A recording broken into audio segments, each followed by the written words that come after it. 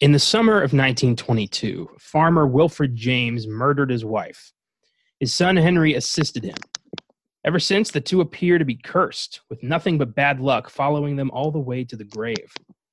From the mind of Stephen King, this Netflix original film tells a tale of murder and its grave consequences in the year 1922. I'm Connor Ezagari. And I'm Austin Johnson. And this is Filmgazm.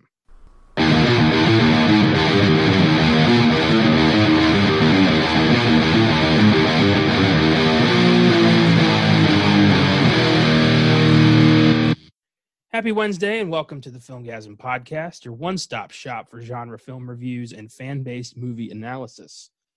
This past Sunday, we debuted our new series, Oscar Sunday, with Pulp Fiction being our first film. Recording went well, and by the time this episode comes out, Oscar Sunday will be available to download on iTunes if that is your preferred method of listening to podcasts. You can also find it on YouTube under the Filmgazm Productions channel. If you're noticing a change in audio quality, that's because we have now switched from Skype to Zoom, which has much less audio problems and is far easier to handle for our podcasting needs. And don't want to app shame Skype here, but Zoom is far superior. Yes. Skype feels like we've been doing this on dial-up internet. And then we found Zoom, and now we understand what Wi-Fi is. So Skype hasn't been updated in 15 years. But this is good. This is looking like it's going to be good. We'll see. Yeah, it makes sense that all the other podcasts all over the world have switched to this. We were just late to the party. That's okay. At least we're here. Okay. We made it to the party. Fashionably late. Yeah, quite. Most people are leaving the party, but we're getting started. We have no rewind today, so let's jump right into it. Prior to this show, had you seen 1922? Yeah, I watched it right when it came out, so it was a bit foggy, so it was good to rewatch it. It is a total atmospheric horror film for me. It's very, very dark, very tense, and very bleak. Yeah. Nothing really redeeming here or of that nature. So it's one of those. Yeah, you gotta kind of be in the mood for it. You know what I mean? But I do enjoy it a lot.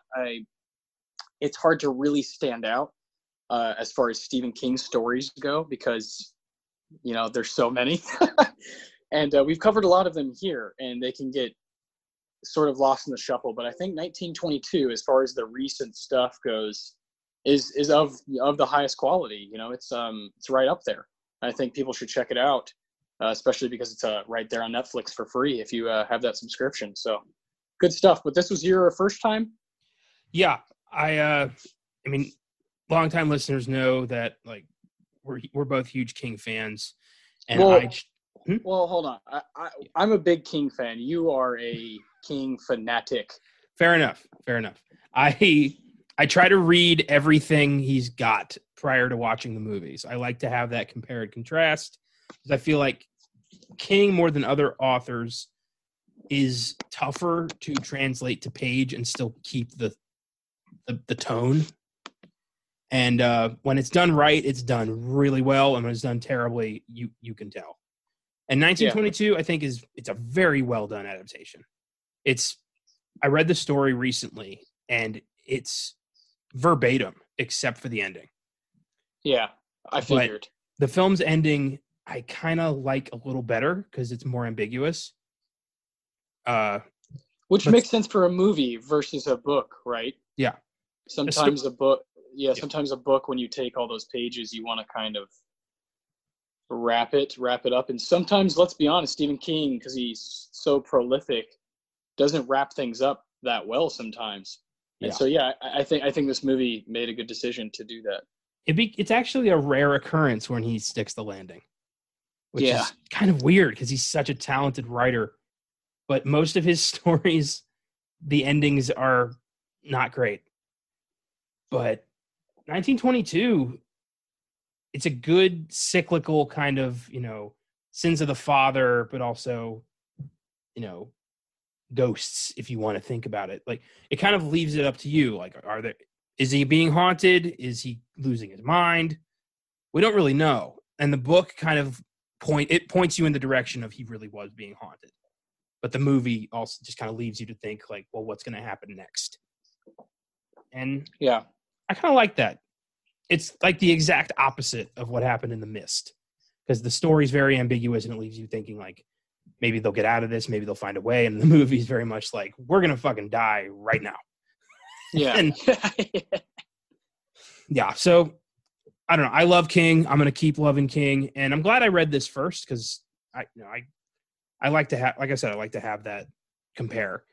And 1922 began life as a novella by Stephen King, first published in his 2010 story collection, Full Dark No Stars, alongside the stories Big Driver, Fair Extension, and A Good Marriage. Of these, Fair Extension is the only one that hasn't been adapted to film yet.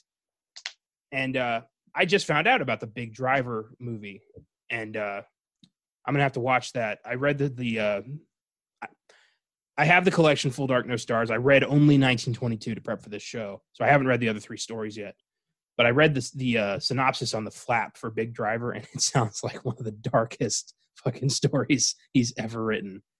It's about I think if I remember correctly, it's about a rape survivor going after the rapist. Jeez. So, and the movie had a pretty decent cast: Maria Bello, Joan Jett. So, gonna have to check that out. Yeah, what in the hell? I don't know. And then A Good Marriage. I've seen that floating around Netflix for the past few years. I haven't watched that yet either. Yeah, well, like you said, Filmgazm respects King greatly, so we've always tried to do one of his movies in every 5 episodes sort of thing. Back when we were doing that kind of rotation, yeah. Yeah, we've just covered a lot of his stuff, and from classics to stuff that bombed to the stuff that's right here, right up the middle, that just kind of hits the nail on the head. I don't think 1922 necessarily is up at the top of the list, but it's there. It's in the conversation of stuff that, like you said, is a good adaptation. It didn't make a splash. It kind of just came and went. Nobody really cared. Yeah. And I don't really know how to measure success with Netflix. Well, yeah, they're very secretive about their numbers. Yeah, like how do they? I don't know how a movie is considered profitable in that. It's like, we saw that with The Irishman, where it was like $150 million budget, and the theater gross was like $8 million. It's like, how do we know that this profited? Yeah. Who knows? So yeah, 1922, the story is very dark and also very human. And like I said, the film's surprisingly close. The ending's really the only difference. And in the story, specifically, Wilfred James is bitten to death by a swarm of rats right before he tries to kill himself. And the hotel staff find him with thousands of bite marks all over his body, his confession letter shredded. And kind of the reader has to decide if, like, was he insane or did the rats do it? And it's King pushes you very much towards the rats did it. Yeah, his stories aren't very ambiguous sometimes. A lot of times it's like, yeah, he was fucking haunted.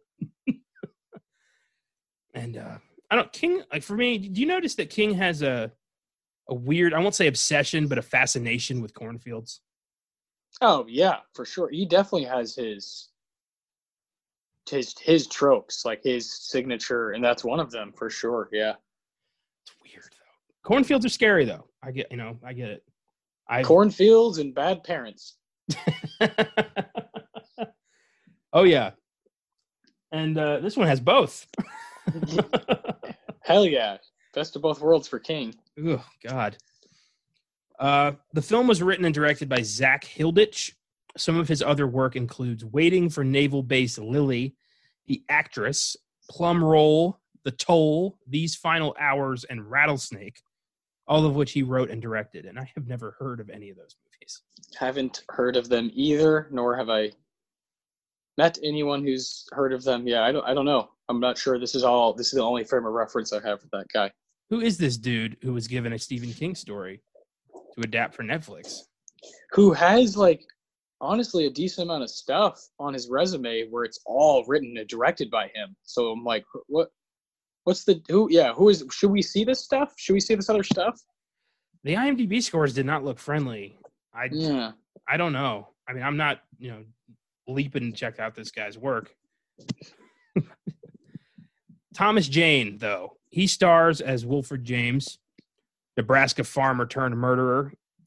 Jane previously appeared in past Filmgazm topic The Mist, and he was also the second actor to play the Punisher on the big screen behind Dolph Lundgren in the 80s. Some of his other work includes Boogie Nights, The Thin Red Line, Dreamcatcher, Magnolia, and The Predator. He's a highly underrated character actor who I think gives his strongest performance in 1922. He's unrecognizable in this movie. Yeah. Oh my God. I don't think he gets enough credit. I don't think he gets enough high profile work. He's very, very talented. Yeah, I think he's, we've talked about guys like this where it seems like they find their best little niche right there in the supporting.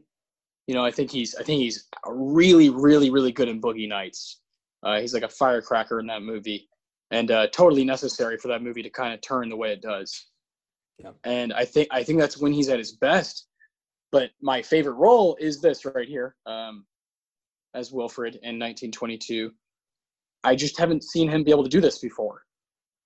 Have this kind of freedom, be able to be this dark and use that accent.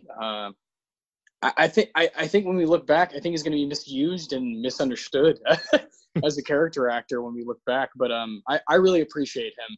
I'm not the biggest fan of the Punisher movies, but I don't know what you say about that. What your opinion is about that one? For me, the 2004 Punisher and the 2008 Punisher Warzone are super guilty pleasure movies. Hey, that's fine. That's fine. I like them a lot. I love John Travolta's hammy as hell gangster bad guy, and I love just the mindless carnage of Warzone. It is insanely graphic. That's fantastic. And I think Dominic West fucking kills it as Jigsaw. I think he gets completely overlooked in that film. Oh, I love Dominic West. I mean, he's one of my favorite characters in The Wire. So yeah, I'll always love him. But did you know Dominic West turned down that Game of Thrones role because he didn't know what it was? Which Game of Thrones role? Lannister. Jamie? Yeah, Jamie. Yeah, sorry. Yeah, Jamie Lannister. He turned that role down because he was like, I'm not sure what that is, that source material. I'm not sure what it is. And was like, no, I'm good. Because this is right after The Wire ended, Game of Thrones started a couple of years after. So, whew, crazy, man. He just didn't know what the books were. He didn't bother to look up anything. Yeah, it's like a famous story that he was just like, I don't know. Like he was offered the role of Jamie Lannister. Jesus Christ. And was like not interested.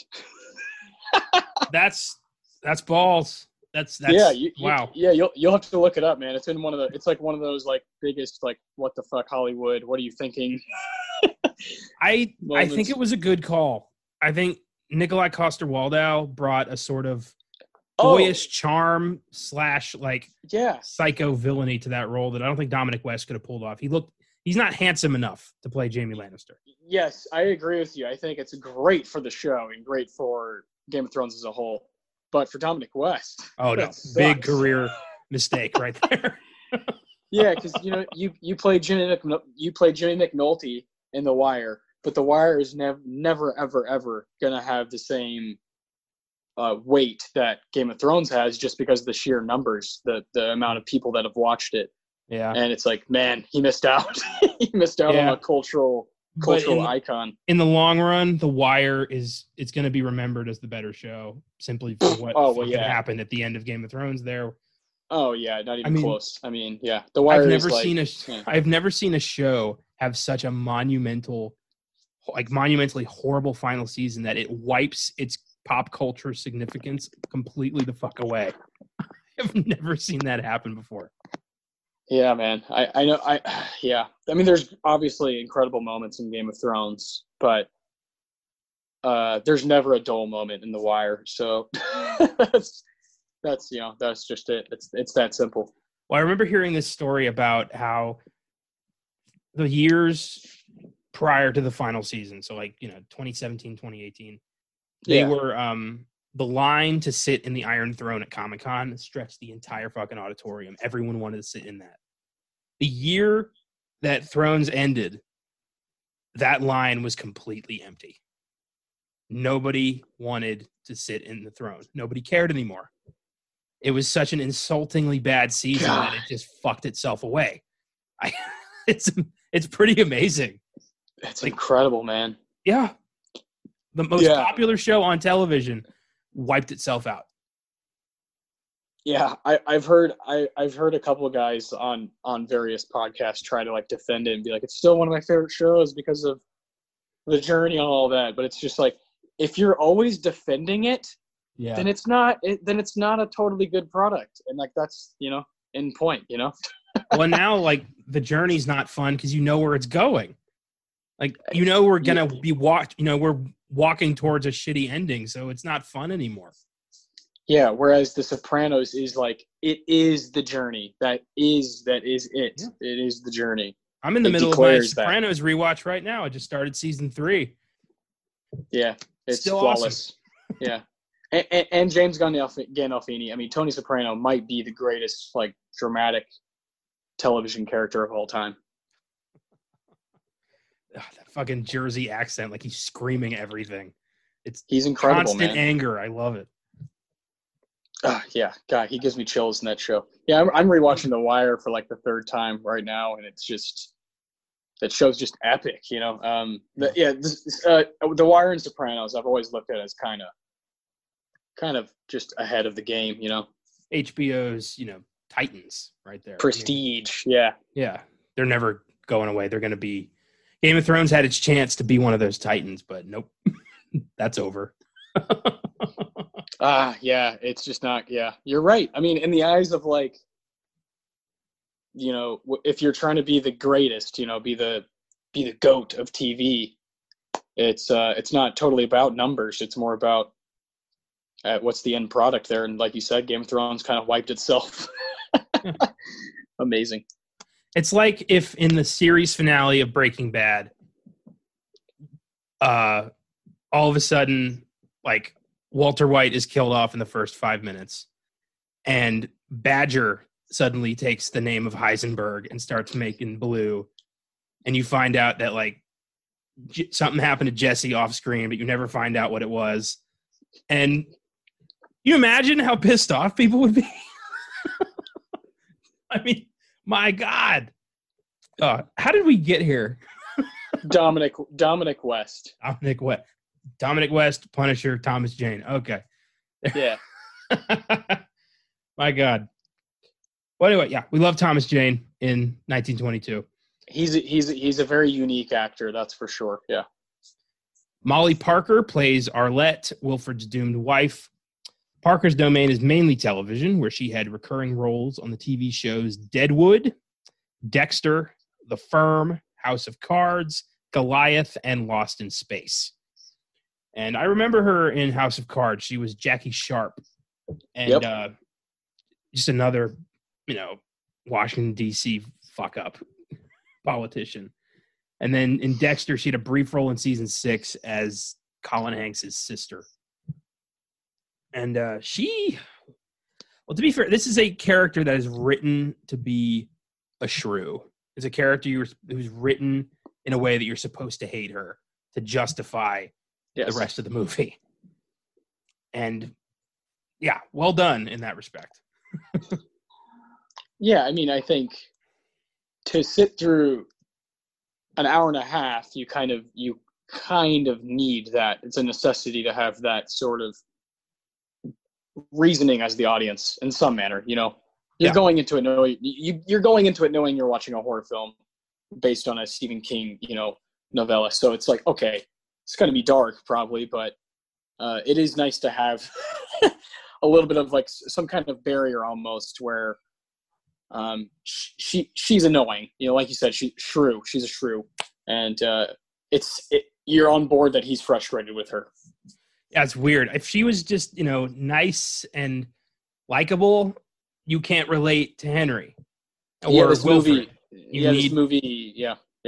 You need her to be a complete bitch for the movie to happen. Yeah, it's unfortunate, but yeah. I think that's a big thing in horror and timing, and why so many of them are like an hour and a half is like you can only take so long to kind of fool us as the audience, you know? Yeah. And you have to keep it tight. And that's what this movie kind of succeeds in.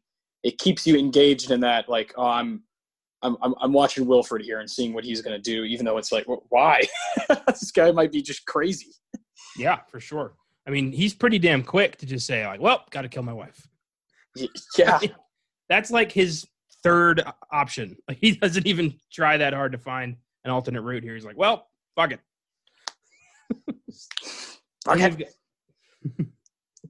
Then we got Dylan Schmid plays Henry, Wilfred's 14-year-old son and reluctant accomplice. Schmid has a recurring role on the Snowpiercer show and has appeared in the films Horns and Kid Cannabis, among others. So he's making a name for himself. I don't expect the Snowpiercer show to last very long. It's not getting the best reviews. I don't like when shows are made after movies. It's annoying. It's very frustrating.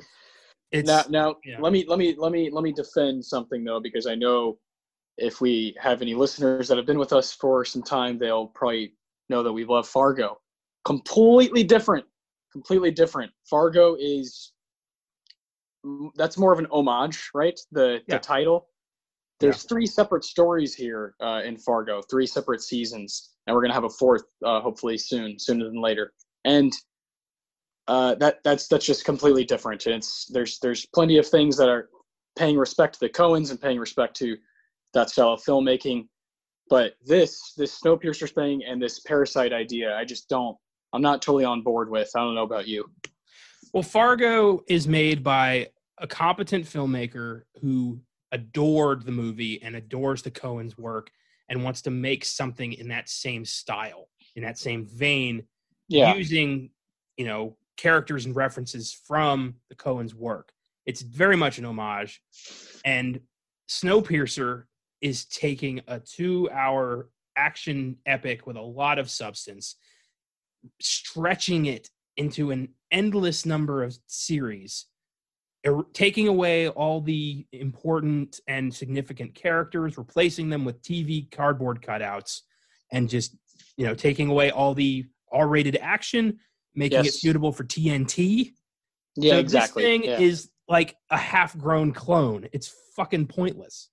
Yeah. Like, everybody who loved Snowpiercer fucking resents this show. Yep. So I give it 2 seasons at the most. Yeah, I'm not in. Like, one of the biggest things is TNT. I know they occasionally make good TV shows occasionally, but it's rare. And there's too many rules over there, man. And I don't. Yeah. Network TV doesn't do it for me anymore. I just can't do it. It's the same shit every time. Yeah. It's either a medical show, a cop show, or a remake of a movie. That's all they ever do. Or it's like a Breaking Bad wannabe, or Sopranos wannabe. Yeah. And they're mindless sitcom with a laugh track that's not funny. Yep. I don't have time for this anymore. My time's too valuable to be wasted on this bullshit. Caitlin Bernard plays Shannon Coterie, Henry's girlfriend. She's appeared in various short films and had bit parts in some films and shows, but 1922 is her most recognizable thing. I didn't really think it prevalent to bring up anything else. And finally, we've got Neil McDonough as prosperous farmer Harlan Coterie, Shannon's father. McDonough has appeared in all sorts of stuff, namely the recurring villainous role of Damien Dark, Master Sorcerer, on the CW's Arrowverse. I know you don't really keep up with all that stuff, but I fucking loved him as Damien Dark. He was such a great bad guy. I think he's a quality actor. He's a good heat check bad guy who can come in. He's creepy like already because of his eyes and his like silver fucking hair. Yeah. And so I think it's I want to say Walking Tall, where he goes toe to toe with The Rock, which is just nuts to think about, that he goes toe to toe with The Rock, but it kind of makes sense. It's like it works in the movie. And he's cool, man. I like him. He was the best part about season 4 of Arrow, which was god awful. But he was so charismatic and sadistic, and he was just like on a completely different level than everybody else. He murdered one of the show's leads. Like, it was a huge moment. They kill him at the end of that season, and then he gets resurrected on a different show, Legends of Tomorrow, where he joins up, he creates the Legion of Doom with Reverse Flash and Malcolm Merlin, and they start going across the history trying to find the Spear of Destiny. And then the next season, he's serving a time demon. I mean, what the fuck? Come on. It's insane, dude. The comic geek in me was freaking out the whole time. Time demon. Played by John Noble. Yes. In addition, McDonough has appeared in Captain America, the First Avenger, Minority Report, Red 2, Flags of Our Fathers, and the Hitcher remake. And I love this guy. He always delivers. Yeah, and he's very I wish solid. He had a bigger role in this. That silver hair, man, it'll always be really effective on the screen. He looks like the perfect bad guy. Yeah, it does. There's a few actors who have that look where they could play a villain like that, and he's one of them. 1922 has an IMDb score of 6.3, a Rotten Tomatoes critic score of 91%, but an audience score of 57%. So kind of divided with this one. It's a weird case where the critics love it and the audience hates it. That doesn't happen very often. Yeah, I think that's a really interesting. I mean, that's for the IMDb nerds out there who want to like kind of get lost to look at the Metascore and the IMDb rating and the difference in Rotten Tomatoes is really fascinating here because, like you said, just not a lot of people like us, just people watching Netflix throughout the week, watch this one. This wasn't one that seemed to be too hot or too popular when it came out in 2017. Yeah. But of the people, the writers, and the movie minds that watched it, seem to really enjoy it. So we seem to be in decent company as far as our opinion on it. I think more people need to see it is the bottom line. Yeah. And, like I said, I don't know if it was a success because there's no way to really know how Netflix originals measure their success. Yeah. That's how the Netflix people figure that shit out. But I know that this was not very well advertised. It was just kind of thrown on Netflix as an afterthought. The big one at the time was Gerald's Game. That got way more attention than 1922.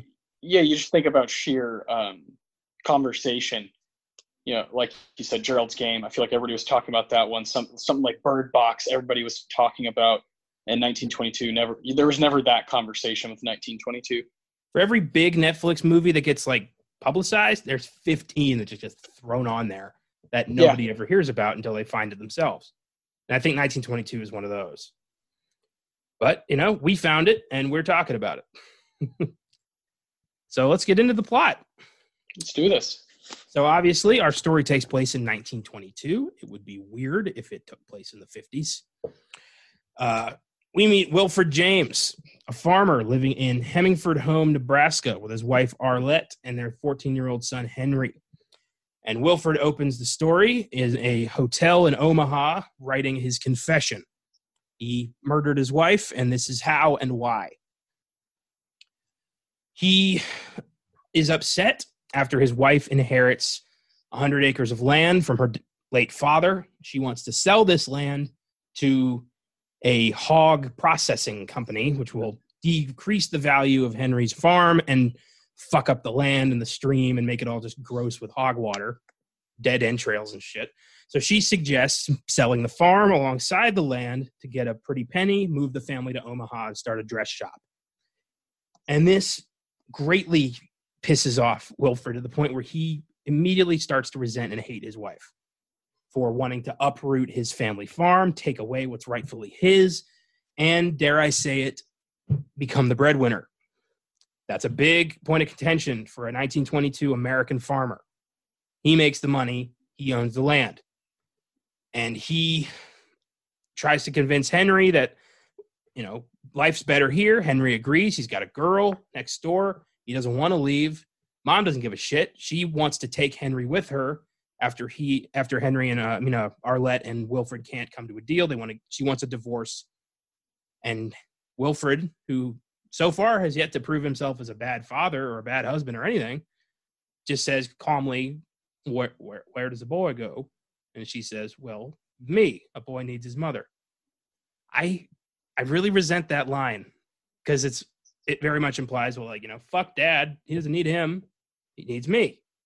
So it's very much structured in a way for you to be on Wilfred's side immediately. Yeah, 100%. Even if whatever happened in 1920 and 1921 was really bad, this is what we're seeing, and we're seeing the frustration from Wilfred over multiple things. And I do love his narration as he's kind of telling you what's going on. And in 1922, a man's land is his status. That's his. Yeah. That's his all. That's his end all be all, is his land. That's how he proves who he is as a person. And so I agree with you. I think the immediate, it takes like 5 minutes to really understand what's going on. And you immediately feel that tension from the kind of robotic ways we feel like a family should work. Yeah. In America, just like you said, just kind of the man makes the money and the wife should take care of the kid and, make dinner, and we'll just do that every day. And she's a bit of a strong character here. And maybe if we saw a movie from her perspective, we'd be on her side. But I don't know. I don't know. It's really tough. Her motives are pretty damn selfish, but then again, so are his. It's never about what's best for Henry. It's always about, what do I want? Yeah. And that's just, I don't know. There's no heroes in this movie. It's all just pieces of shit trying to get their way. And no redemption. So Henry is torn here. He loves his parents. He wants to stay in Nebraska. And mom is not making a strong case for him to be on her side. So Wilfred digs into this, and he's very manipulative and very smart in how he takes Henry and just kind of plays him like a puppet. Almost like tries to make it like it's Henry's idea. He says, the only way that we'll be happy is if she's dead. That's the only way. And Henry's like, whoa. Let's, there's got to be another way.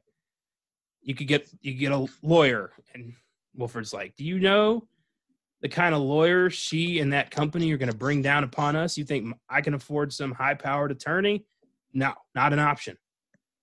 And it's sad. The fact that he involves his kid in this, that he could have just done it himself and told Henry that she ran off. But no, he has to drag Henry into this and make him an accessory. No wonder the kid ended up so fucked up. It's hard to believe this would have happened any other way. Oh my God. Yeah. And Wilfred is. This is sort of my point about if there were a movie or a story in the perspective of Arlette, because after her death, the way you're watching Wilfred continue to manipulate, it's a horror movie in itself, just the way he's controlling his child. Yeah. But he convinces himself that what he did was the right thing, and he tells himself Henry will be all right in the end. We'll move past this. Like, he didn't just watch his mother get stabbed to death. Before we get to that, Wilf decides the best way to do this is to lull Arlette into a false sense of security. So he tells her, I've changed my mind. Let's sell. Let's go to Omaha. I'll be a mechanic. We're going to be a happy family. Let's fucking celebrate. Yeah. And she's like, yay, I get to keep my boys and we're going to be a family. It's super sad knowing where this is going. Yeah. And he gets her nice and liquored up, and she starts saying some pretty nasty shit to Henry. And we know, like, she knows that Henry's he's sweet on the neighbor girl, Shannon, and she tells him, don't have sex, but do whatever, do everything else. Just don't go in there. It's some pretty sick shit to hear. The way she talks about the words she uses, and it offends Henry big time. That's the driving force that makes him finally go through with the plan. Well, yeah, he chooses his dad's side at that point. Yeah. Yeah, he's like, Mom is a nasty horrible lady, and she has to die. I get it, Dad. She's going to take Shannon away from me. I got to do this. And Dad's like, yep, let's take care of business. Ugh. God. So Wilfred carries Arlette upstairs, puts her to bed, and he and Henry start getting their plan into action. Henry has a burlap sack. Wilfred grabs the biggest fucking kitchen knife he can find. And Henry tells him, like, can't we just put a pillow over her face or something? And Wilfred says, no. Be too slow. Like, this is going to be fucking painless. And in the story, it expands on that a bit further. Same questions asked. Henry asks, can't we use a pillow? And Wilfred lies to him and says, no, be too slow. And then he tells the reader, because it's told from his perspective, he says, truth is, I could have used a pillow. It would have been painless. But every time I envisioned doing this, I had a knife. So that's how we're doing it. Like, fuck. That's dark. Every time woof, that adds some girth to that. Yeah, for sure. Like, this is not he's been fantasizing about this for quite a while. I think he just used the land as an excuse. Oh, man. So they go into the bedroom. Henry is crouched over her with a burlap sack. Wilfred's ready to go with the knife. And, dude, my fucking heart broke when Henry just went, goodbye, Mama. Goodbye. Like, oh, my God. Such a bizarre way to say bye. He doesn't understand the significance of this. He doesn't feel the weight until it's too late. Yeah, like the finality of death. Yeah. What a fucking crash course. Man. I mean, God. So Henry just wraps her head up in a burlap, and Wilfred just starts fucking stabbing at the throat. This was not a quick death. This was painful as fuck. You can feel it. Oh, you can feel her fear, her pain, and Wilfred just keeps going, finally cuts her throat, and she bleeds out. My God. They drag the body out, wrapped in bed sheets. Henry passes out after he sees the well, and is like, that's no grave. That's no grave for her. And he passes out. Wilfred drags the body, chucks it down the old well like garbage. Yeah. And in the story, Henry knew about the well from the beginning. Like, he was much more complacent in the story. But he still did pass out just from the actions of it. Yeah. So, yeah, it's a well-done adaptation, though. Wilfred and Henry go back in the house and start scrubbing.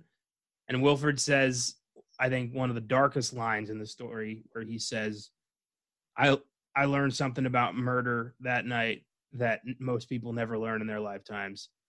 Murder is sin, but murder is also work. Man. This is a dark film to sit through. There is very little light in any moment of this film. I mean, you are essentially just watching a farmer lose his fucking mind over an hour and a half. Yeah. God. So they start scrubbing, and yeah, man, they just start, like, the whole night up until morning, clean up the house like it never happened. And the next day, Wilfred goes to pack up her belongings like she left. He doesn't grab everything because that would look too suspicious. He grabs a few things and chucks her suitcase in down the well. And we get one of the grisliest images I've ever seen of Arlette's just broken corpse staring up at him. And her jaw dislocates and a rat crawls out of it. Oh, God. Oh, my God. The second I read that in the story, I was like, please don't put this in the movie. I don't want to see that. It's there, yeah. It is very there. Oh, my God. Wilfred, like, chucks the suitcase down to try to be like, get away from her, because there's tons of rats down there. Yes. And they're eating her. Ugh. So in order to cover up the events of the night, they sacrifice a cow. They put one of their cows on the covering to the well, so it falls through, and it's so painful to hear that animal scream. And Wilford, it doesn't die immediately when it falls, so Wilford goes and shoots it in the head. And that way he has an excuse to fill the well. Lawyer shows up at the house, Mr. Lester, I think his name was. And he is a representative of this hog company. Yeah, Lester. And he wants to know, like, where's Arlette? We have a contract to write up. And Wilford pulls out the old "Oh Brother, Where Art Thou?" and says, she done RUNNOFT. And, yeah, no excuse. Just like, yeah, she's gone. Hard to pin that girl down. And Lester's like, we were about to make a lot of money together. Like, I find that hard to believe. And he's like, well, fuck you then. Get off my property. It's not very cordial with the lawyer. No. He's not like, oh, my wife's missing. Yeah, it's just like, yeah, she's a drifter. She plum dong diddly ding dong left me right there. I tell you what.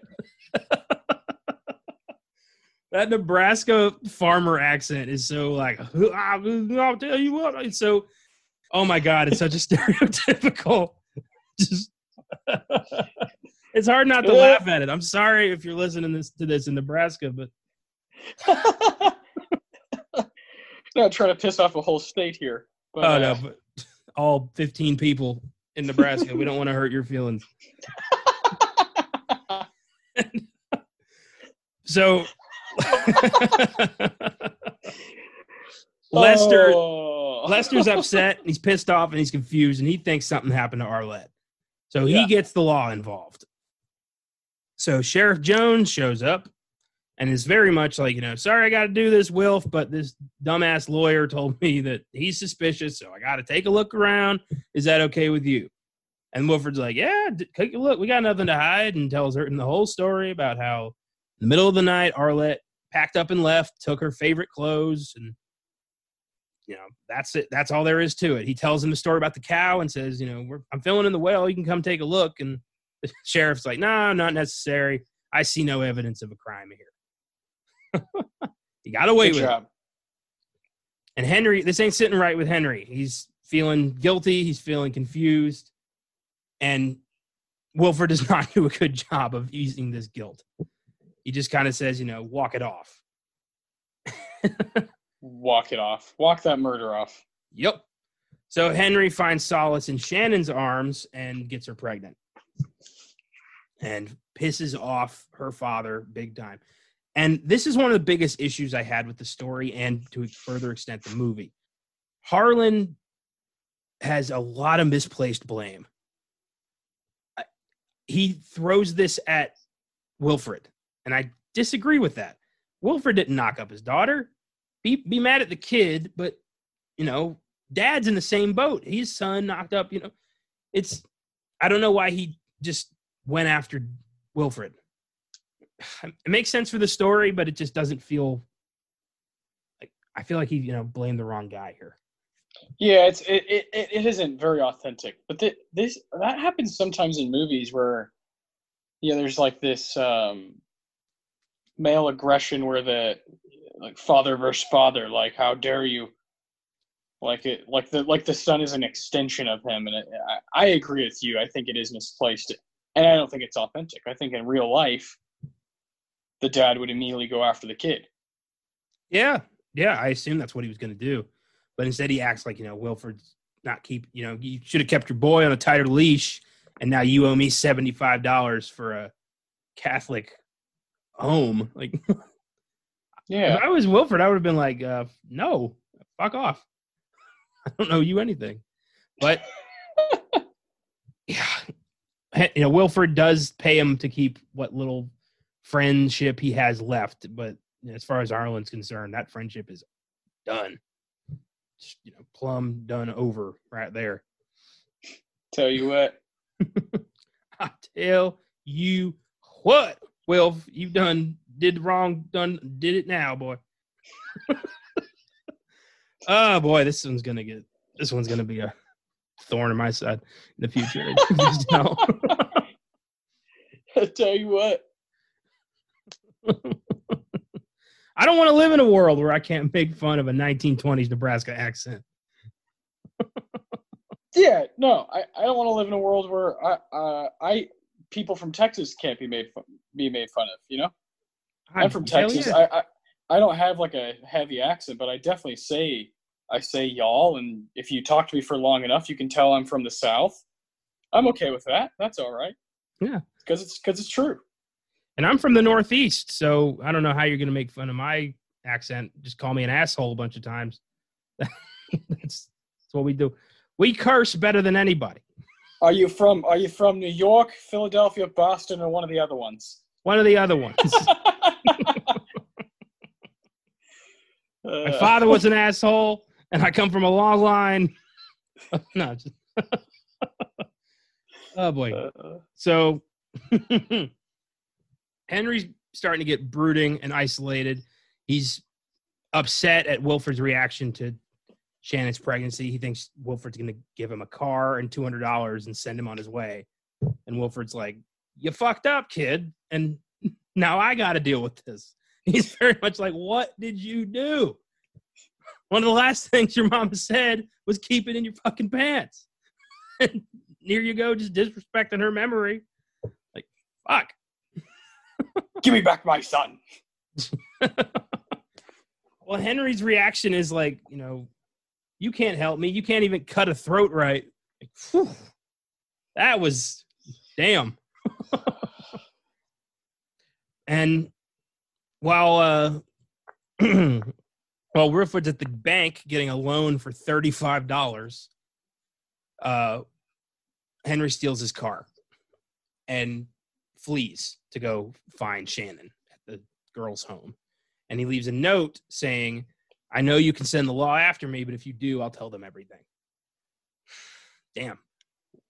Wilford suddenly finds himself in a bit of a pickle. Can't go after his son. Can't send the cops after his son because he's going to spill the beans. So he's just got to let Henry make his own decisions here. Oof. Let him be a man. Yep. That's what he was telling him to do all along, right? Yeah, be a man. This is what you get, Wilf. Yep. Fucking domino effect right here. You see what happens? Do you see what happens when you fuck a stranger in the ass, Wilford? Henry, this is what happens when you fuck a stranger in the ass. I would have... Can you imagine if Wilford just sat him down and had that talk? Just out of nowhere. No, I really can't imagine that. I really can't. John Goodman leans in and just goes, you're killing your father, Henry. Goddamn. I'm going to finish my coffee. We go down some fucking weird rabbit holes in this show. I love it. Game of Thrones, Big Lebowski. It's okay. Winter comes. Speaking of Game of Thrones. Yeah, I was like, wait, no. And Wilfred is now alone and cold because his house is falling apart. He takes out a second mortgage to fix this house. And he's just losing it. He's constantly seeing rats. He sees a rat chew off the teat of one of his cows. That was a grisly fucking image. In the story, the damn rat eats it, and we get a full paragraph of that. That was nice. Oh, yeah, that's good fun. Stephen King likes to use a whole paragraph to describe a rock moving from one place to the next. There is. He's the best. He's the best at that. He's the best at just the actual journey of like, take this paragraph and describe this little thing that happened. He's so good at it. I'm not gonna lie. Certain King books, when I'm reading them, there's a minor bit of skimming. Just I can tell when one of those paragraphs is coming. I'll read keywords just so I can get on with the dialogue because there is a lot of that sometimes. You've been down that road enough to like, all right, I know the trope here. Yeah. You don't need a paragraph to answer a telephone or get in a car. You just don't. Yeah. That's being wordy. You don't get paid by the word, Steve. You don't need to do that anymore. Ugh. So these rats are just coming out of nowhere. One of them bites Wilfred right in the webbing between his thumb and his index finger. And that is grisly. That thing holds on, and he just throws it to the floor and stomps it to death. Ugh. And bandages up the wound, but does not clean it out first. And so that thing gets infected fast. Oof. So now that he's going mad with fever and he's cold from the snow, he's not fixing up his house, he gets picked up by the sheriff, who shows up to tell him that they found his wife, or they found a drifter they think is his wife. So Wilfred gets away with that murder, but now sheriff takes him to the hospital where they have to amputate the hand. So he loses the hand. And while there, the cops also tell him that a bank was robbed by a kid matching Henry's description. And they think Henry might be, Bonnie and Clyde out there with Shannon. Oh, sad. All because he didn't want to fucking move to Omaha. And, at the end of the movie, Wilfred is confronted by the ghost of Arlette, who is now surrounded by rats.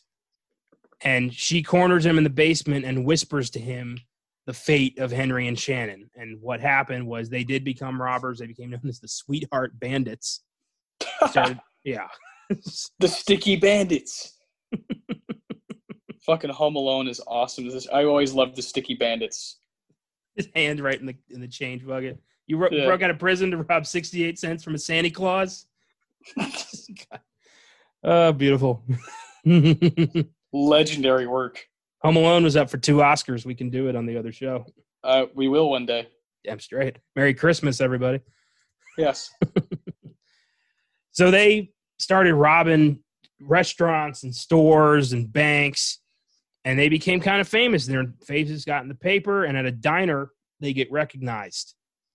And the guy takes a shot at them when they're running away, and Shannon gets shot in the chest, and she loses the baby.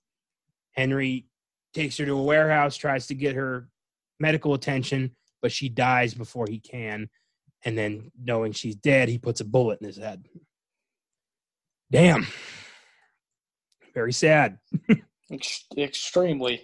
And when Wilfred goes to identify the body, Henry's face has been gnawed by rats. He's missing an eye, and it's just, oh man, I read the story and I was not expecting that. I don't remember that in the story. And he has this Godfather 1 moment where he's like, "Look how they massacred my boy." He says, like, my boy. Oh boy. So Shannon's funeral is full of the whole town. Everyone's there. Harlan's in the front row sobbing. Wilfred comes in briefly and stands in the back. And then he's the only one who attends Henry's funeral. Just, I get it. And he later goes to Harlan to try to sell him the land that is now his, that Arlette had. And Harlan doesn't want it. He tells Wilfred to sell it to the bank. And Wilfred's like, but they'll sell it right back to those hog bastards. It's your stream too, Harlan. Don't you want to keep it nice? And Harlan's like, I just buried my daughter. I'm not thinking about land right now. My wife left me. It's over. Don't come back here, Wilfred. And Wilfred ends up being forced to sell the land for pennies on the dollar to the fucking hog people. And he sells the farm. He ends up, fucked and having to move to Omaha. But he's still being haunted by those fucking rats. They won't leave him alone. So 8 years later in 1930, Wilfred's writing his confession, telling whoever will read this that he killed his wife, and in the end, we all get caught. And he looks around, and there's dozens of rats just coming out of the walls and on his bed. And he sees the ghosts of Arlette, Henry, and Shannon holding a butcher knife, same knife that he killed Arlette with, and Henry says it'll be quick. In the book, it is very much not quick. He suffered badly. And that's 1922. It's very dark. You can stomach rats. You know, a lot of people, rats are the breaking point. Like, a lot of people are freaking terrified of rats. I have a story. One time, I lived in Romania for about 10 months when I was 17 and part of when I was 18. So there were rats that would hang out in the neighborhood I lived in all the time in Reșița, Romania. This is like a valley town where there's mountains on the sides of everywhere. So like the main street, it's like literally in a valley. And there's rats all the time in the streets and in alleyways. There's about 60,000 people in this city. And, so not a big town, but they just never, ever would, try to fix this rat situation. So there was one night I was asleep and I heard some noise downstairs. So I went downstairs, turned all the lights on, and I figured it was going to be something of that nature. I did not know that it was going to be about, a foot big, rat.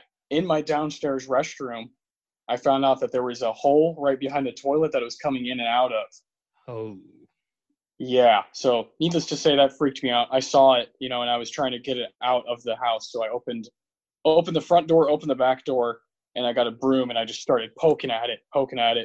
And it was making these crazy noises that I couldn't go to sleep that night because I eventually got it out. It went out the back door, and scurried away. But I totally understand anyone who does not want to go through a movie where this kind of stuff is just thrown at you constantly, because it is disgusting. The tail is disgusting. I get it, man. They're freaky as hell. I don't I don't necessarily recommend this movie for that matter, maybe, but I do think it is a powerful horror movie if you're trying to just be scared one night and get into a really creepy atmosphere. And for that reason, I give this movie an 8.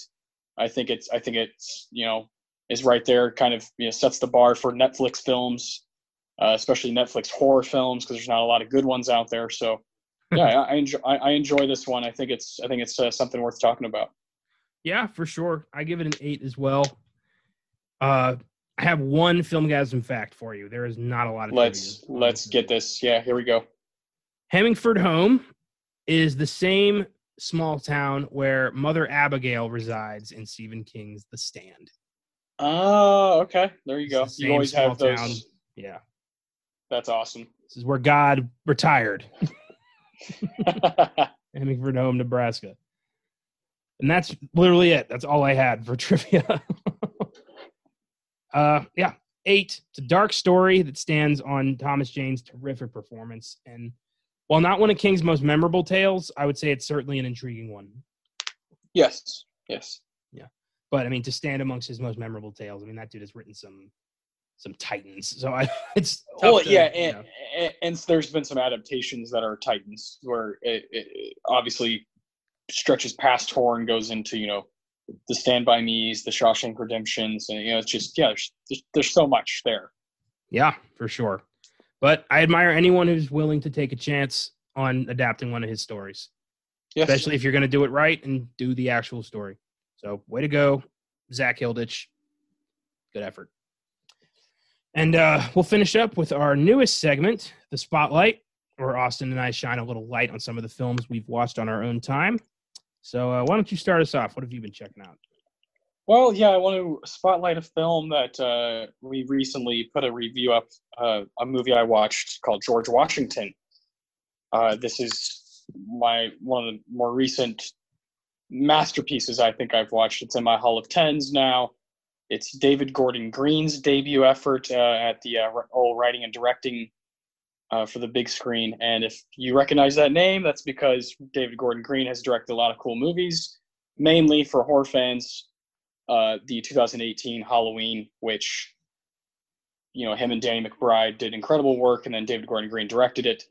But George Washington is completely opposite of something like Halloween. George Washington is a very visceral type experience built mainly on cinematography and atmosphere and feel and emotions. The dialogue that is there is very, very, very powerful. There's a few moments that are tough to stomach. But if you enjoy, I'm trying to think of stuff like The Tree of Life, stuff that's going to kind of like a movie like Waves that came out last year. It's going to kind of pull you and definitely going to make you cry and hit the tender parts of your watching experience. So I highly recommend it. Right now it's on Criterion Channel. I don't know if it's on anything else at the moment, but George Washington, David Gordon Green, really good movie.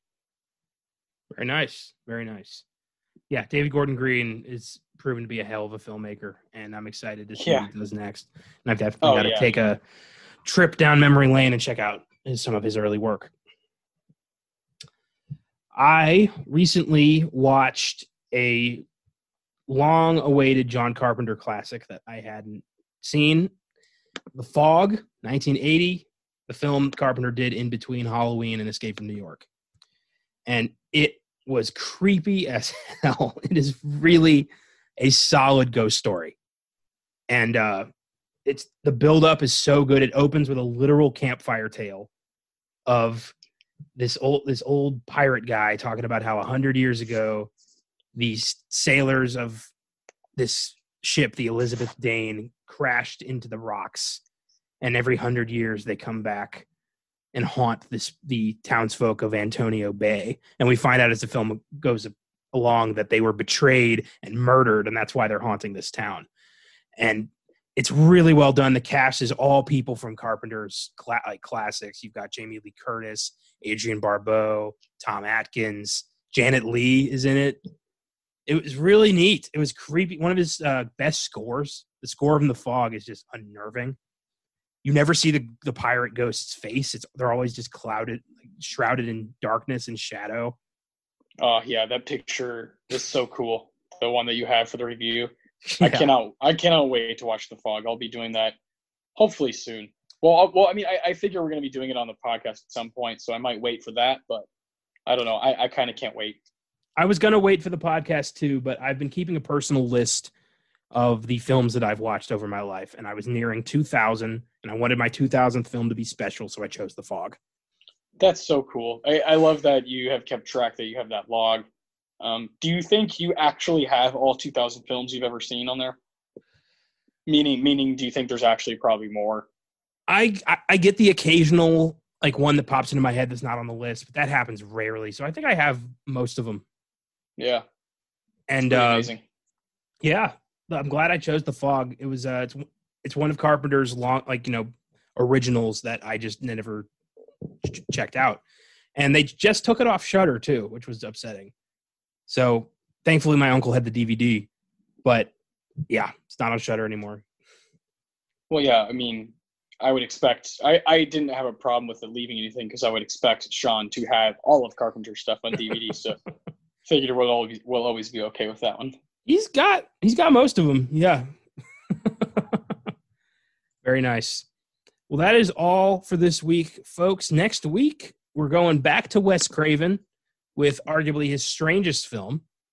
When research scientist Alec Holland is exposed to deadly chemicals, he transforms into the monstrous but heroic Swamp Thing. We'll talk a bit about the character's comic book origins and take you through an 80s cult classic that neither of us have seen. So it'll be another first-time watch.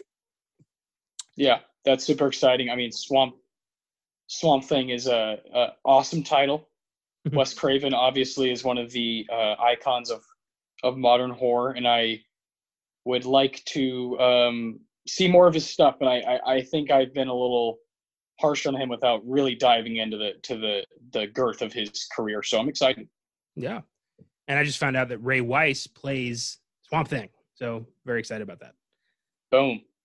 And also on Oscar Sunday, we'll be diving into Spike Lee's new Netflix original film, Da 5 Bloods, premiering on Friday, June 12th. So check that out.